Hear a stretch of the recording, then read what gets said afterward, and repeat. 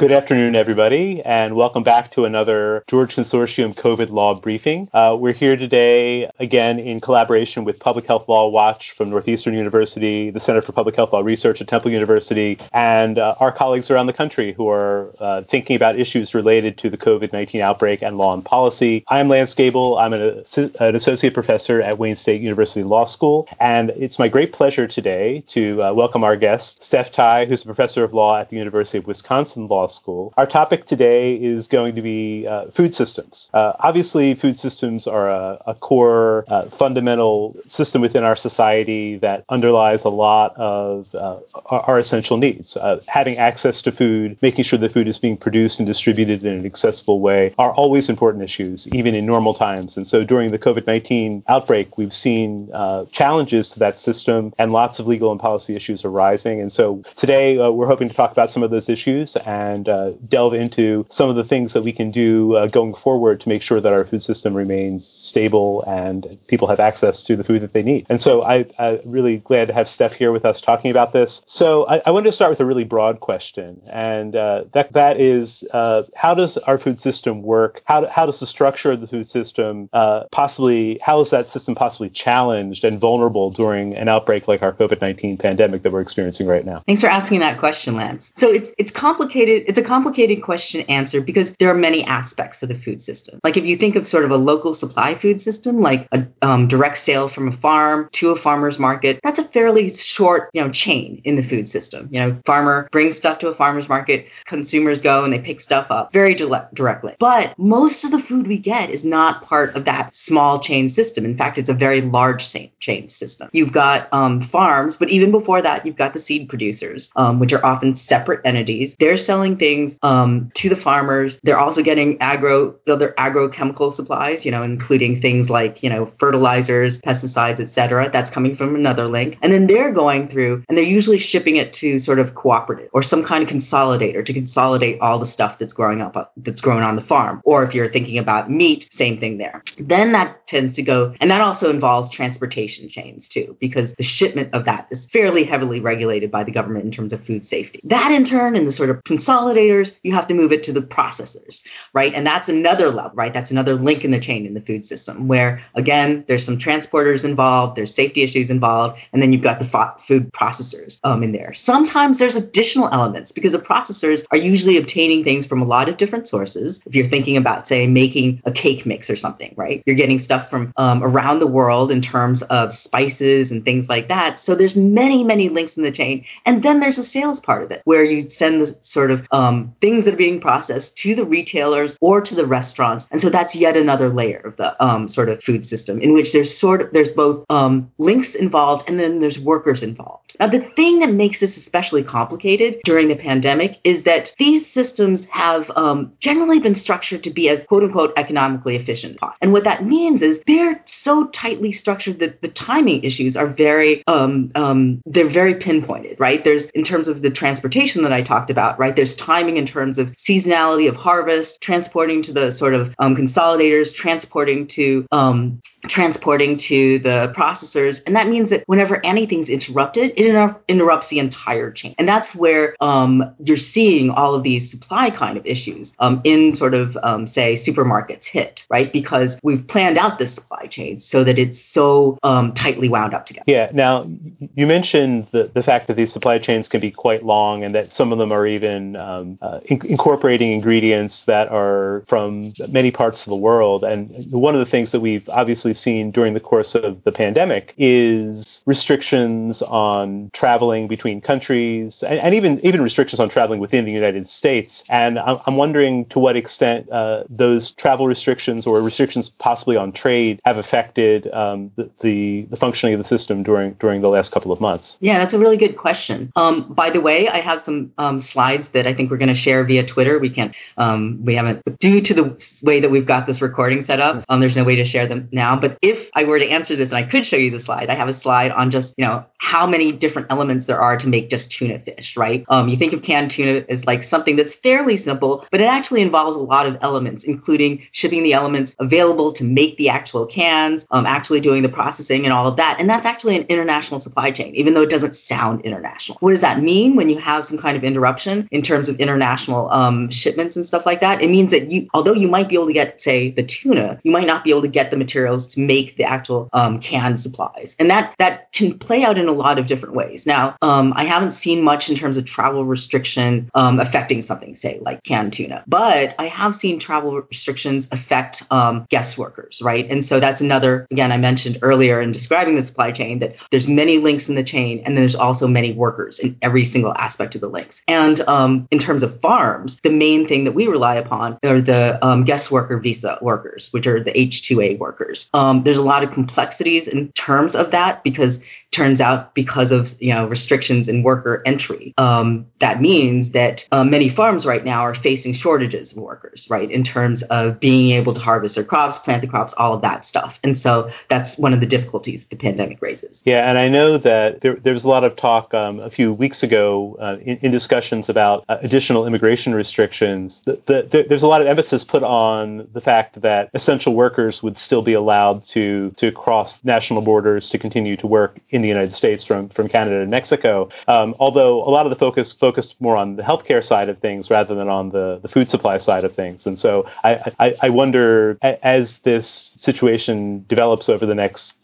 ensuing months, whether there'll be more attention paid to the food supply side and the worker needs of the different industries that are producing our food. So another area that's been getting a lot of media attention recently, and you mentioned briefly before, is the meat processing industry. And in particular, a lot of the attention comes from the fact that there's evidence that shows that meat processing facilities are places where we're seeing huge spikes in COVID-19 infections because of the nature of the facilities, the proximity of the workers, the fact that they've been continuing to operate while the infection rates have been going up. And so I'm wondering what some of the legal issues are in the context of that industry in particular. We've seen the president taking steps to try to encourage or even force the industry to keep operating through the Defense Production Act. And so I'm wondering what kinds of legal and policy issues are coming up specifically in that industry. One of the things I want to sort of start off by clarifying is that a lot of the news coverage of the Defense Production Act has been kind of mischaracterizing what the Defense Production Act does. It was originally designed in response to the Korean War to allow the president to require businesses to accept and prioritize contracts for materials deemed necessary for national defense. And so they're deeming meat as, I guess,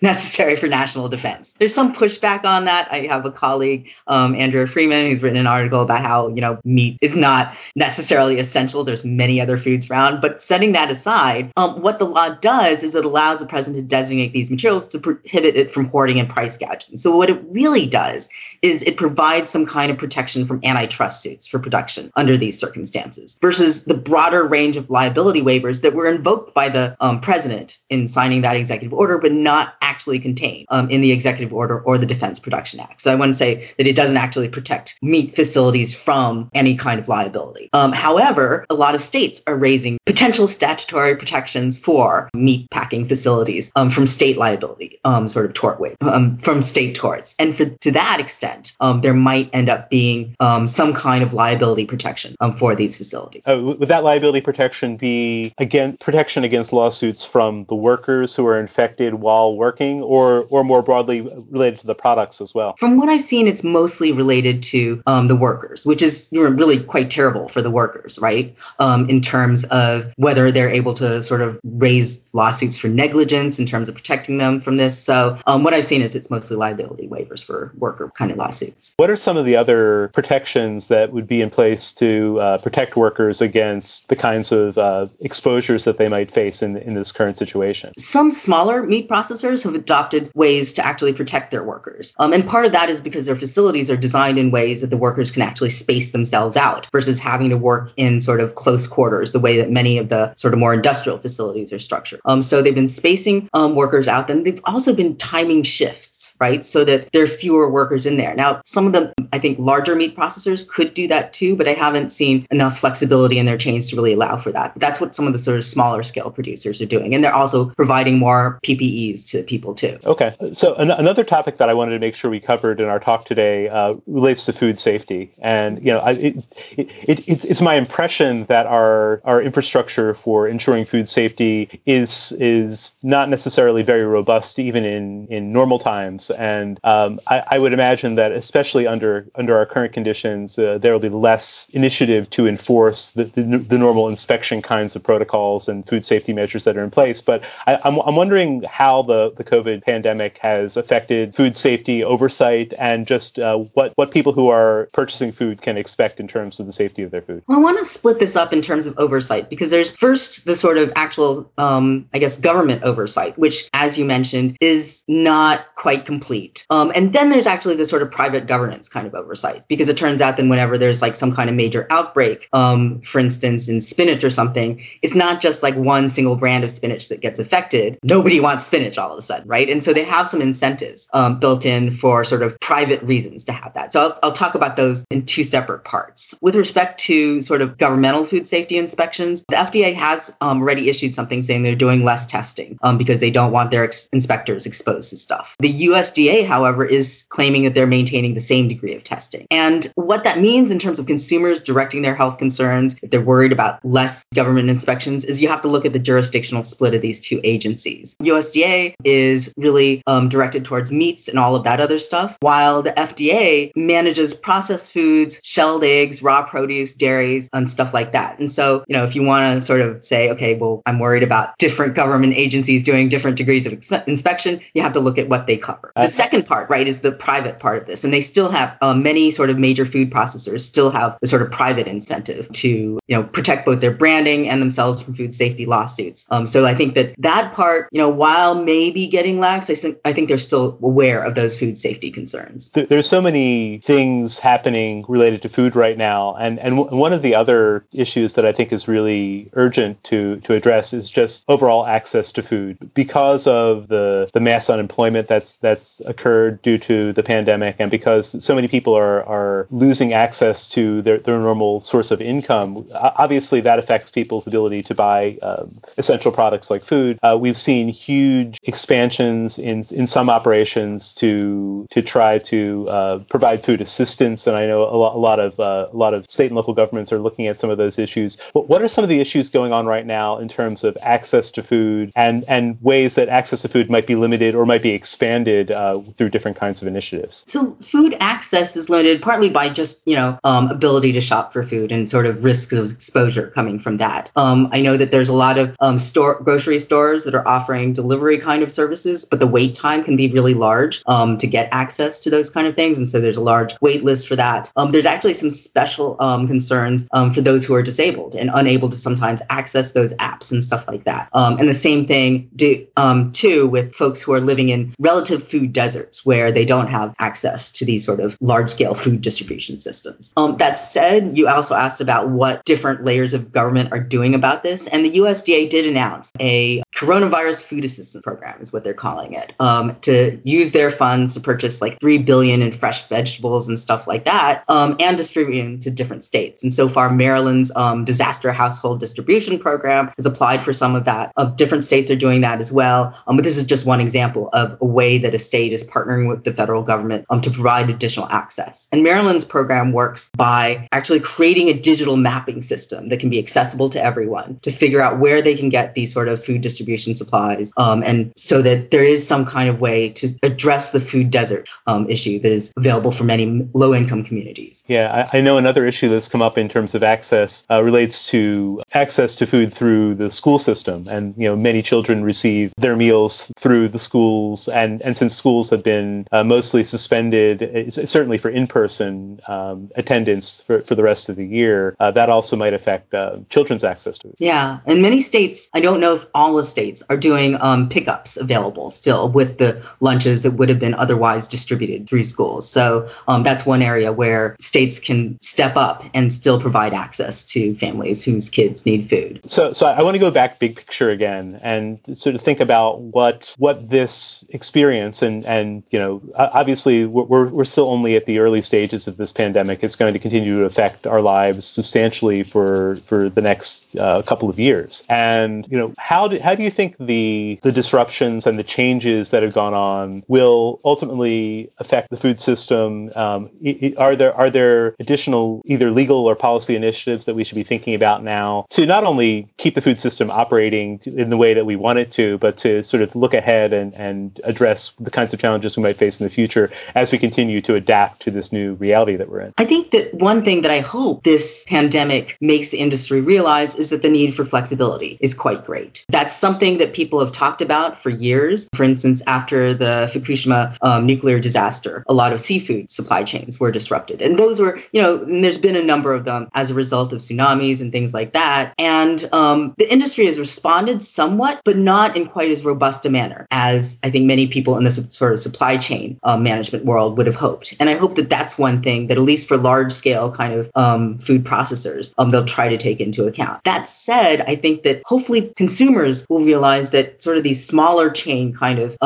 smaller linked kind of supply chains, such as sort of direct sales and stuff like that, can actually help with navigating through situations like these. For example, a lot of farms that were selling foods directly to restaurants have now developed ways to ship directly to consumers, and maybe familiarity with that will help consumers realize that we don't need to have this kind of large linkage chain connection, and we can have these shorter supply chains that are often more adaptable than the long supply chains. It's fascinating to see how people have been adapting to these circumstances. And obviously, a related issue is going to be just the fact that so many businesses, especially some of those smaller operations, whether they be small farms or restaurants or other food providers at different parts of that supply chain, whether they're able to survive economically throughout this time and how many of them are still in place afterward. And we might have to rebuild some of that capacity as well, I would guess. Yeah, we might have to. And I think that different municipalities are planning for that. For instance, the Madison Food Policy Council, which advises the mayor on food policy issues, has been recommending that local food resources be prioritized and that we create some kind of infrastructure beforehand to try to sort of keep those industries alive and maybe sort of help promote them after the pandemic is over. We are almost out of time. And so I guess I just wanted to wrap up by asking you if there are any other thoughts, final recommendations, ideas, things that we should be looking at as we go forward. I think one thing, and this is a much nerdier thing, but I think insurance issues are going to play out a lot, especially for restaurants, but also for many other kind of food processing kind of businesses in terms of whether or not it counts as a sort of business interruption and whether or not they can claim money from their insurance companies as a result of that. I think that the ability to obtain business interruption insurance money will be critical in terms of allowing these sort of small industries to survive. Thank you. I want to thank Steph Tai again for being our guest today. She's a professor of law at the University of Wisconsin Law School, expert in food system policy and law and environmental law and administrative law and many other things. So you should check out her work. We'll post some of it online at our different links. All of these shows are archived at the Public Health Law Watch website, as well as being broadcast on the Week in Health Law podcast. So, please visit both of those sites as well to find this recording and also all of our other broadcasts. And also want to acknowledge that these COVID-19 law and policy briefings are produced by Faith Kalick and Bethany Saxon. We'll see you next time. Stay safe, wash your hands, stay home.